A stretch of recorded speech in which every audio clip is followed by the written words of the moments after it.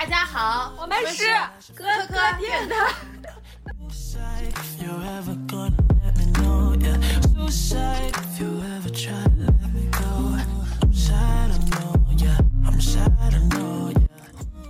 现在我先跟你们说一下，就是还是尽量的说话的时候少一点辣种词，不是啊那个这个那对行这那之类的，想好说，对，就是我努力，我也努力。看我刚刚好像仿佛没有说很多那，好像是轻松一点我就不会这样。好的，很好。我发现我喜欢说然后，对你的然后，我剪的可累了。啊，原来是明明剪。没有，他上次固定一个人剪吗？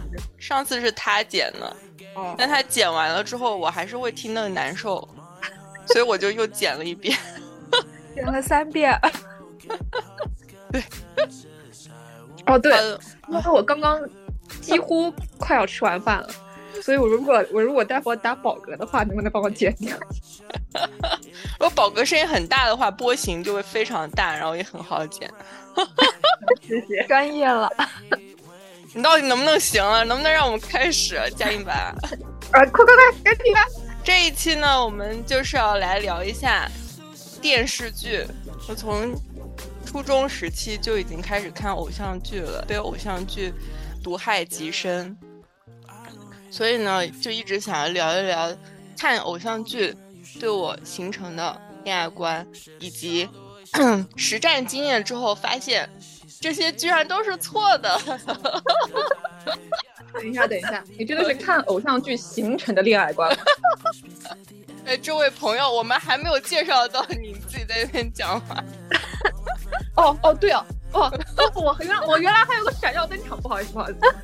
我们这一期请来了一位非常闪亮的嘉宾，这位嘉宾也有丰富的粤剧经验。虽然没有从偶像剧形成恋爱观，但是他却又很喜欢看偶像剧。那么他是谁呢？他就是哒。那这样让我简直不知道该怎么接。亲爱的观众朋友们，大家好，我就是传说中倒也没阅多少篇的小白。说说你的看剧经历吧。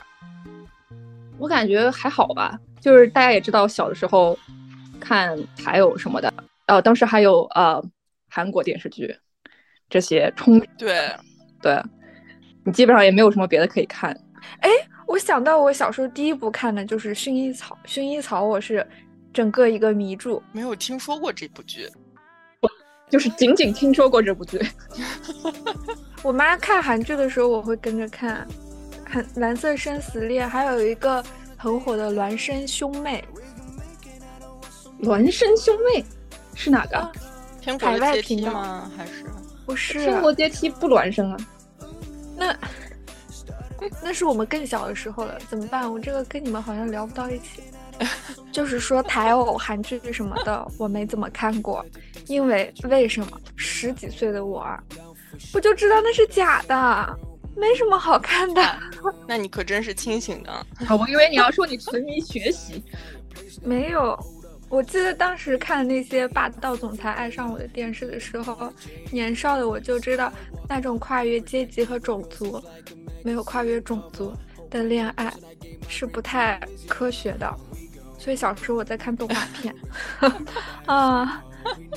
但是我就是发现，比如说金庸和琼瑶，它算是最早的，台偶算是比较靠后，然后是韩剧，然后是大女主时代。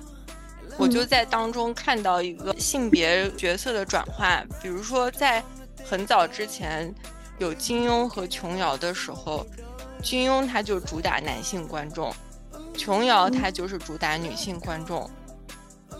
觉得男主是会经历不同的逆境，这些逆境可能情是一种逆境，过情关是一种逆境，自己技术的短板是一种逆境，必须要承担一些庞大的责任也是一种逆境。男主就是在不同的逆境中去成长，你就会看到很清晰的男主成长线，但是与此同时，如果说男主是有一个官配 CP 的话，女主是不会成长的。我记得之前跟张无忌好的，后来成为一个玉女派掌门人的那个周芷若。对，周芷若这个人物，我记得当时看《倚天屠龙记》的时候，我就印象很深刻，因为他跟所有人都不一样。然后我当时心底是小小的，我的心底是对他有一些排斥的。我觉得这个女人为什么要脱离男人的依靠，自己成为相当于独当一面的这样一个角色？整个宣扬女性在依附男性的语境里，我看到这样一个角色，我的心里会有一些不适和震惊。但是现在回头看是非常的合理的。但我觉得周芷若她其实你看似她是不依附男人，但是她所做的各种行为都是为了博取这个男人的关注。这样吗？是的。所以她并不是一个跳脱出男主而成长的一个女性角色。她至少迈出了这一步，我觉得是这么说。还有一个问题就是男性角色的成长中，他对于感情线他的这个成长其实是非常少，他一般都是在他的事业线上成长的。就像张无忌从开始的时候，他就是一个看似很懵懂什么都不懂，但实际到处留情的男人，他到最后依然还是一个看似很懵懂什么都不懂还不觉得自己有问题的男人。对，最后跟他的那个女孩是个小妹妹是吧？我记得是个大姐姐。是赵敏。是赵敏。我觉得最可怕就是赵敏在谈恋爱之后也变成了温柔可人，她的性格突然就无限趋向于了一个传统女性，只要跟张无忌远走天涯，她就觉得无比幸福的一个女人。但是她以前不是这样的。对，我觉得小白这个男性在情感上没有成长的点很好，仿佛这个不是他们的使命，他们的使命只有搞事业、功立业。对，女性是被默认为就应该为他们付出和奉献。你看，就是很典型的一个金庸剧，就是《鹿鼎记》里面的女性角色基本上都是色相的一个代名词。鹿鼎记是韦小宝的那个吗？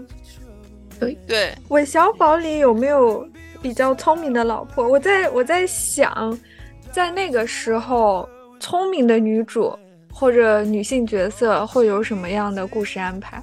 其实韦小宝她这个剧里面的女性角色并没有真的都喜欢她，有很多其实都是处于一种利益关系选择了她。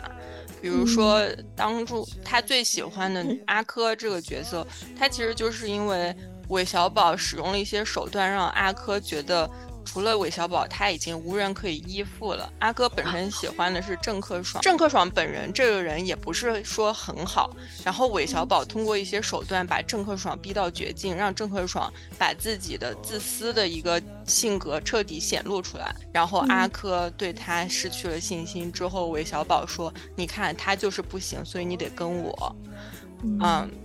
听起来好像偶像剧里女二的手段，我觉得女二等会也值得聊一下。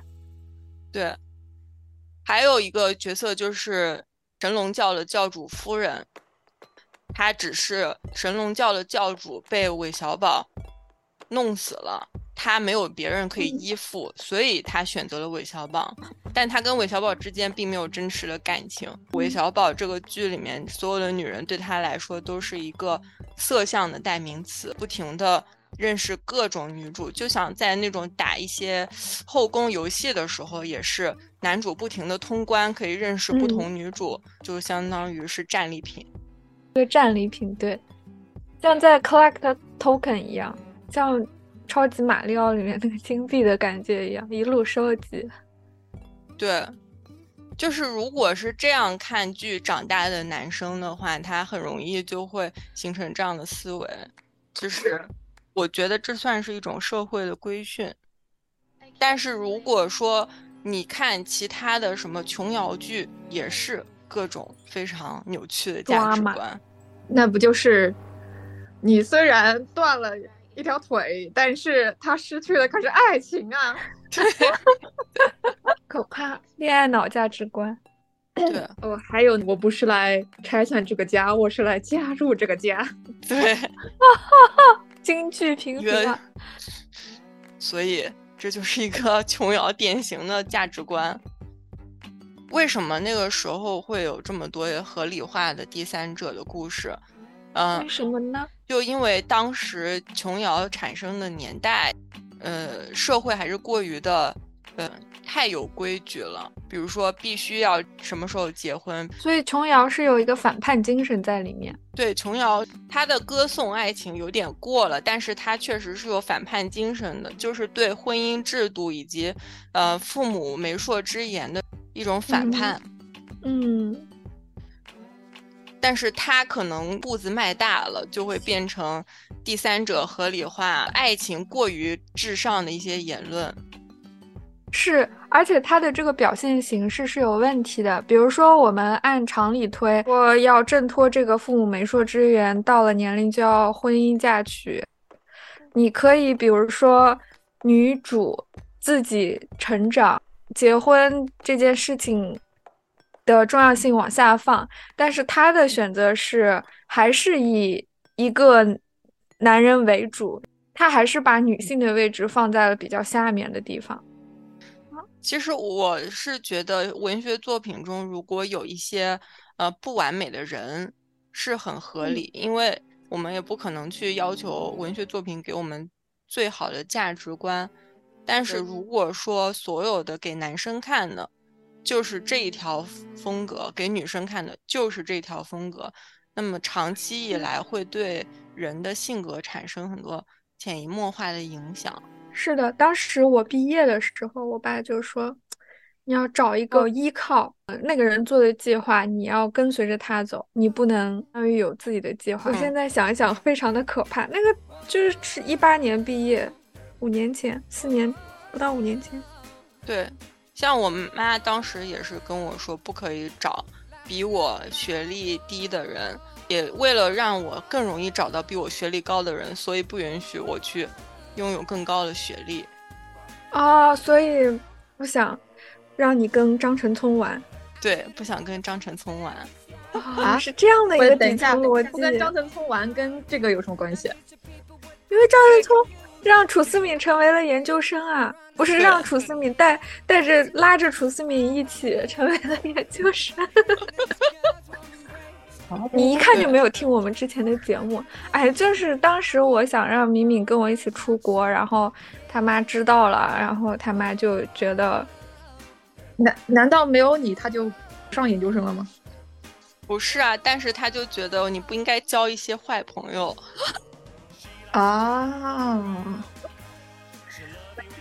make sense。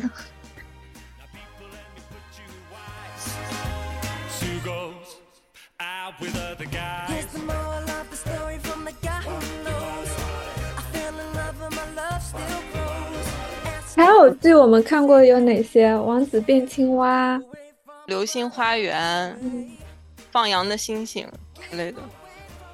我觉得台湾偶像剧基本上可以一言以蔽之，就是说，首先是一个出身非常贫穷的女孩子，对，那突然有一些莫名其妙的就进入了一个有钱的环境中，无论是进了一个有钱的学校，还是一不小心就发现她是富豪多年以前失散的孙女。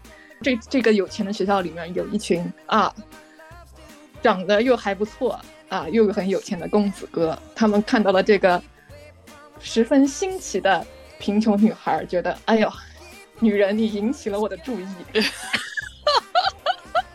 然后就上演玛丽苏剧情，2个多金男子争夺普通傻白甜女主。这个时候还要再加一个有钱的either 是从国外回来的女二，或者是本来就跟男主青梅竹马的女二。对，这个女二充满了优点，但是她就偏偏非要跟女主当男主。对，而且她往往心坏，遇到那种心好的女二，我都觉得发现了宝藏。我在想女二这种角色的出现是不是对女生在谈恋爱的时候塑造一些假想的情敌是有影响的。是，而且对于女生在这个谈恋爱中塑造自身的形象挺有影响的。怎么说？你看从国外回来的智商看上去不错的优点很多的女二就是没有人选啊。但是为了让剧情合理化，女二往往心很坏，所以让观众觉得啊，你活该。对，就会把傻白甜女主当做自己要学习的范本。这个剧它可能受众更偏向于普通女生，所以去塑造一个跟他们不是一个圈子里面的一个富家千金的话，它就更容易产生这个天然的心理隔阂感。主要的台偶剧都是男主通过女主的一些刨根行为，然后觉得日常生活中没见到过，产生了一些新奇的感受。基本上女主都会别来沾边，然后后来变成啊真香，就是这样的一个转变过程。都得在那个马路上一不小心撞上了，对上了嘴，说哎呀你这个人，然后完了以后过了几天开始疯狂对嘴互相。我觉得回到敏敏刚才说的那个底层逻辑是合理的，就是人见到自己生活中没有见过的，并且是一个长相好看的人做出来的行为的时候，你会觉得会被吸引到。我觉得吧，很大一部分程度上这些剧也对于富家公子的形象也有很大的一个模式化的描述吧。就是他在这个剧里描述的富家公子全都是那种不谙世事，什么都不懂，家里就纯有钱，也不见得会去教他人情世故。他就看到这个女生做了一些仿佛很接地气的傻白甜行为的时候，他就觉得很新奇。但是现实生活中来看他的逻辑的话，其实是不同的。富家公子没有我们想象中的那么傻白甜。怎么说呢？首先他们看过太多美女，即使你长得好看，你作为一个贫穷的女孩吧，你做的一些行为他们有时候可能觉得比较新奇，但是大部分的时候可能反而会比较看不上。所以他们如果真正要把这个小孩作为一个接班人去培养的话，这个小孩很有可能在高中的这个年纪就已经有了一种大佬的思维，所以他是不可能去考虑这个高中生他的行为真是与众不同，我喜欢上了他。他考虑的是公司我以后怎么接班，我手下这些人我怎么让他们服我，考虑的是这些事情。其实我小时候看台偶还有一个点是，我觉得他们室内设计场景设计做的还不错，可可爱爱的，我很喜欢，包括一些周围的田园风光什么的，整个氛围看上去比较轻松愉快。其实我还是很喜欢看台偶的，友情啊亲情啊都是会穿插在其中的。女生的家庭虽然说可能平凡了一点，但是都总会有很多温馨的时刻。对，台偶确实特别是如果你在初中啊那种时候看的时候，你会对世界有一个比较美好的想象。白佳音看的是明白哈。我的老天爷我的老天爷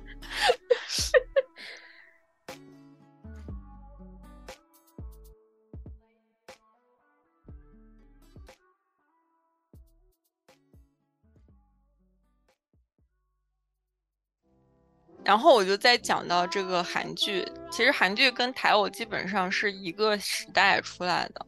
我还记得最开始小时候跟我妈看的那些韩剧，女主一定要得一个绝症。对对对身世可怜，但是特别坚强勇敢。可能会看很多这样的剧之后，女生就会产生一种错觉，就是我只要够弱够惨，那男生就会喜欢我。但是其实男生不是慕弱的，他们是慕强的。我感觉这个 depend 慕弱吗？你是说如果你长得漂亮但是不幸，你的不幸就是给你的漂亮加了 buff， 只会更惹人怜爱。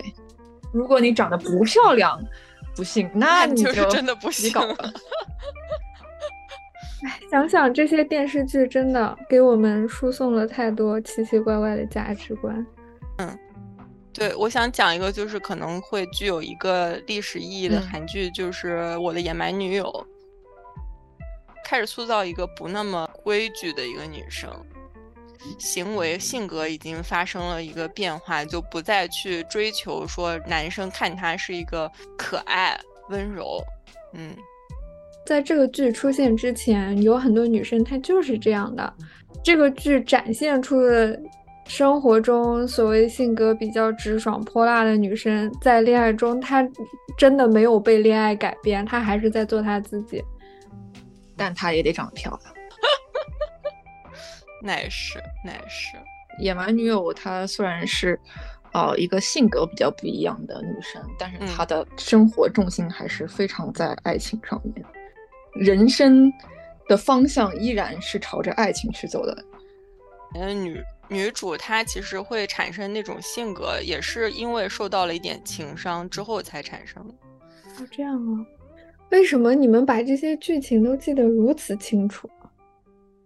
太厉害了！白老师有点看尽世间沧桑的感觉。不至于，哎，你别捧杀我。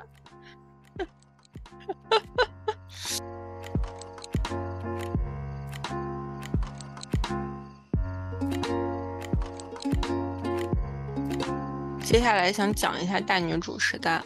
大女主时代你就会发现虽然女主是开始有一些事业线，他们也不是追求爱情，但是男性角色又发生了工具人的现象。好多大女主剧你知道吗，就仔细看内核其实还是爱情线。就比如说花千骨、陆贞传奇，赵丽颖演了好几个传说中的大女主剧，一个小宫女通过各种方式成长之后变成一个女官啊，或者变成一个最大的大仙之类的。但她成长的时候也是通过认识一个非常厉害的男主，男主教他做人，或者男主是皇亲国戚给他一些资源，然后后来可能跟男主产生了一些爱情纠葛，他就黑化了。你说他是真的是想要搞事业呢，也很难说，感觉他是跟男主过不去。但我觉得你说这个点挺好的，就是大女主的这个成长很多时候她要靠男主恰巧的一些推动。如果一个女主她其实会做错一些事情，但是这个过程中她在不断的碰壁中，她不停的在去努力，不停的在去挖掘自己的潜能的话，那她是一个大女主在成长的状态。但是如果一个女主她在成长的过程中，她有无数的机缘巧合的，那她不好说她是怎么成长，看上去像是成长了，但她依然是依附在一个或许是天生的幸运，或许是男性的帮助上。是的。我看了之后我就会觉得这个女的真的是好幸运啊我不会觉得这个女生真是很不容易，一步一个脚印走到今天。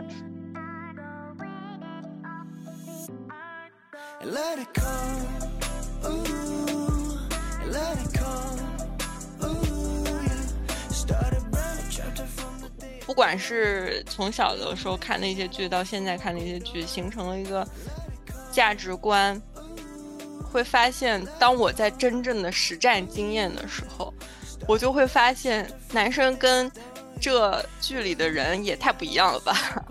首先就是他们可能会受看金庸剧长大的，所以他们觉得你就应该是温柔可爱的，然后如果你不是这一套的话，他们就会 shock 到。就像我如果发现男生不是像偶像剧里面那样照顾人啊，会耍浪漫啊什么的，我也会被 shock 到。对，我感觉还好呀，我感觉我身边也是喜欢温柔浪漫的，应该也不会喜欢我。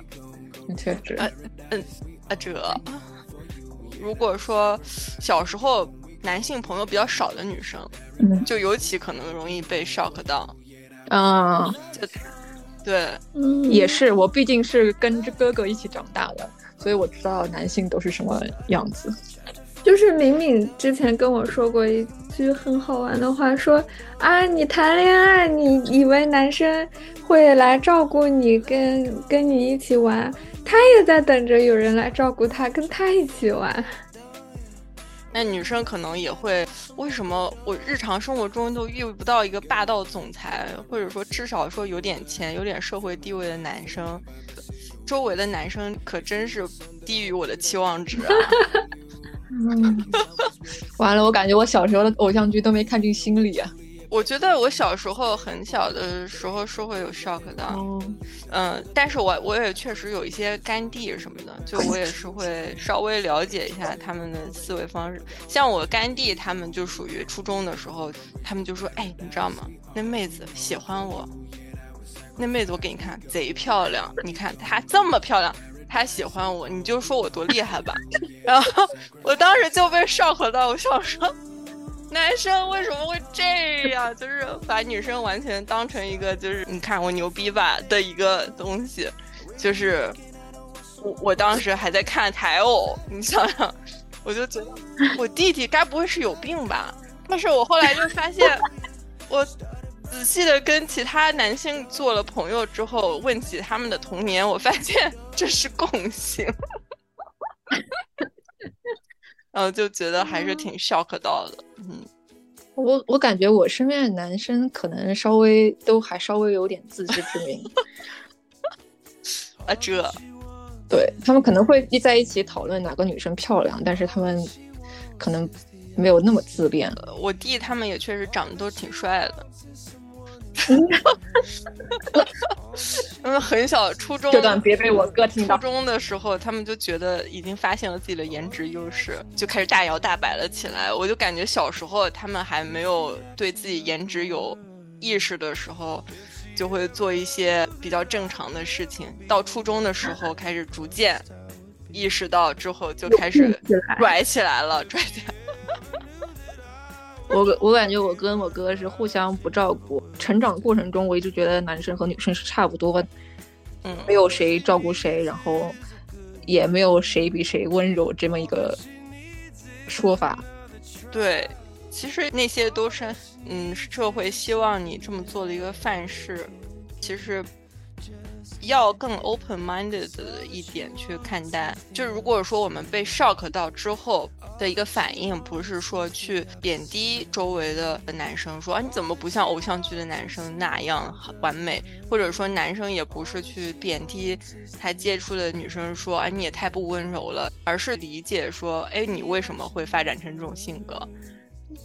不管是女生对男生的固有印象，还是男生对女生的一个固有印象，其实我们都要知道，这些固有印象不是说我产生的，而是社会让我产生的。所以我们应该需要对抗的是社会，而不是另一种性别的人。所以我们应该是互相解救的关系，就是我已经意识到你处在这样的男性困境当中，然后你也已经意识到我处在这样的女性困境当中，那我们如果说希望你不要按照社会范式去活，你会怎么活？我应该怎么帮助你？我还是想说，男性主义也好，女性主义也好，你把它细化到个体，你会惊喜的发现是有很多的多样性的。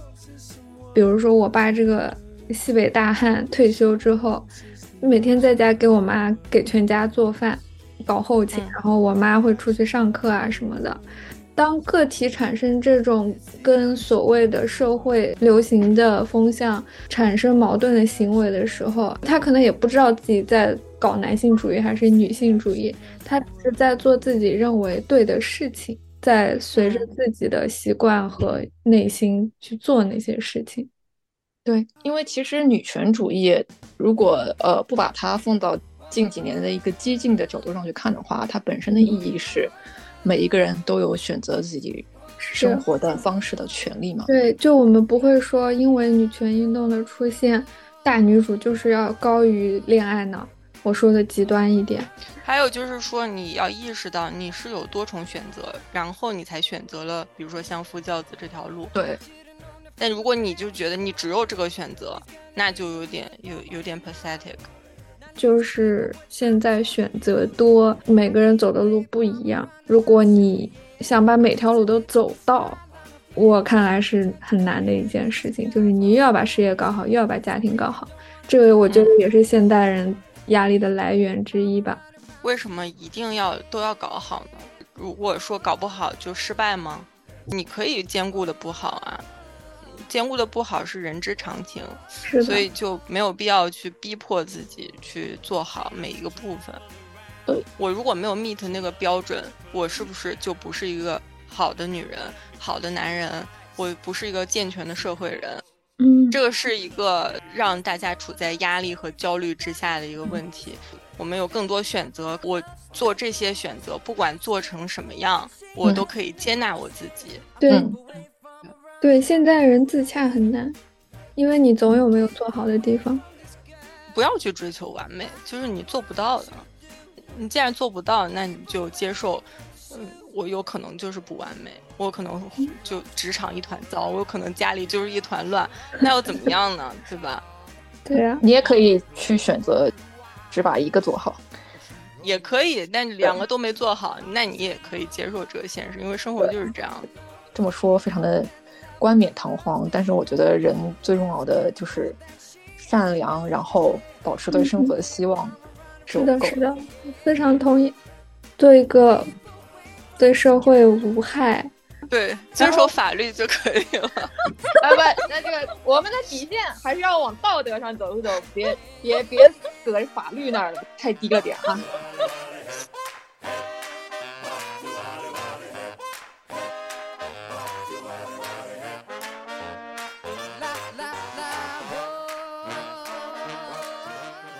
说到最后看这个恋爱观的变迁，其实更多的是去考虑在这当中社会发生了什么样的变化，以及个人的选择越来越超越社会范式这么一个趋势。是的。那在这样的一个趋势下面，我们看到了各种生存的可能性。那这种情况下，在这些可能性当中，不管我们选择哪一条，都接纳自己。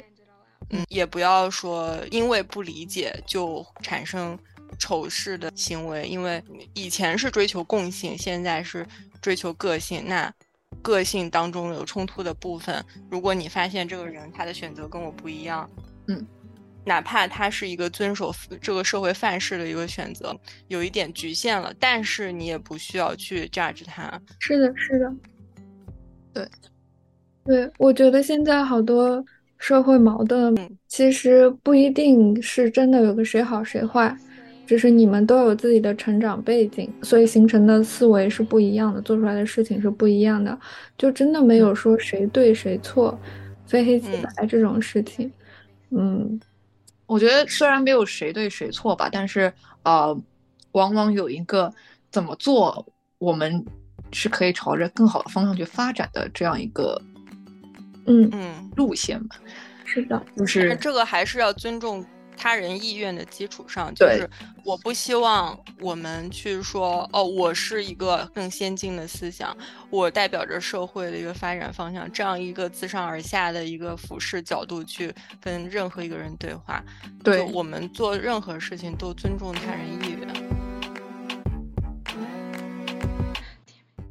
我觉得在近些年的国产剧中有一个比较奇怪的导向，讲述婚姻关系的剧里面强行的大团圆结局。明显他们已经有一个非常明显的矛盾突然之间某一方有了一些灾难突发情况，比如说父母出现了问题，财产出现了问题，比如说公司要倒闭了，非要在婚姻关系中跟他一起共度难关。强行大团圆，他可能会觉得这样的方式是会对人产生一个正面的积极的影响，但是其实我觉得认清很多人的人性的阴暗面，通过文艺作品去了解更多人的复杂程度，其实对我们产生的正面影响更大，对我们去了解其他人的思维方式，其他人去了解我们的，因为这个互相的理解之后产生更顺畅的交流，可能产生更少的矛盾，这件事积极意义更大。相比于我们去强行大团圆，去强行塑造一个下面有很多未解决的问题，上面好像欣欣向荣的一个情况，在这种情况下，与其说是大团圆，不如说是我根本就不想了解你，而你也不想了解我，我们之间有那么多隔阂，但因为这个家庭不可以破碎，我们要这样子继续将就下去。在这样一种大团圆的背景下，它其实是在弘扬原谅、理解，但是你是可以，就是人是有爱恨情仇的，人是可以有愤怒的，人是可以有讨厌别人的情绪的。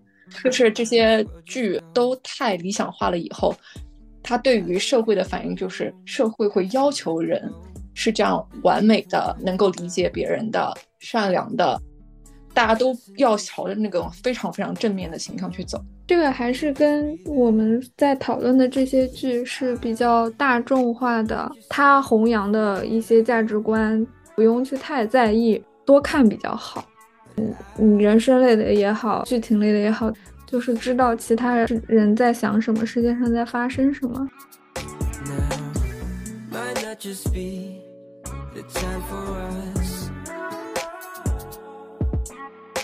本期的节目就这样，感谢我们的神秘嘉宾，我觉得小白还是蛮清醒的，人间清醒，就是废话特别多，我感觉我这次捡的那个任务挺艰巨的。有什么可说的，张晨聪？张晨聪觉得很喜欢这个废话很多的嘉宾。也欢迎大家给我们踊跃留言哈，上一期的留言我们都看到了，谢谢哈，真的太感人了。对，希望大家踊跃留言，因为我觉得这一期可能想要评论的人还是挺多的。对的。然后我们其实也挺想知道大家都在关心什么事情的，所以也可以私信我们，给我们发消息，想听什么，你想听什么。对，然后我们现在也在征集一些小故事，如果你有一些想要分享的小故事，也可以作为我们的嘉宾跟我们举手参与。谢谢大家的收听，谢谢大家，下次再见。再一白说一句啊，谢谢朋友们，我感觉这个我跟大家打这个招呼之后，我可能就不会再回来了，因为明明剪完这一期可能再也不想请我。我靠，好的，大家再见。再见，拜拜，拜拜，拜拜。Until this life ends, there's nothing that it cannot mend. Every day I wonder if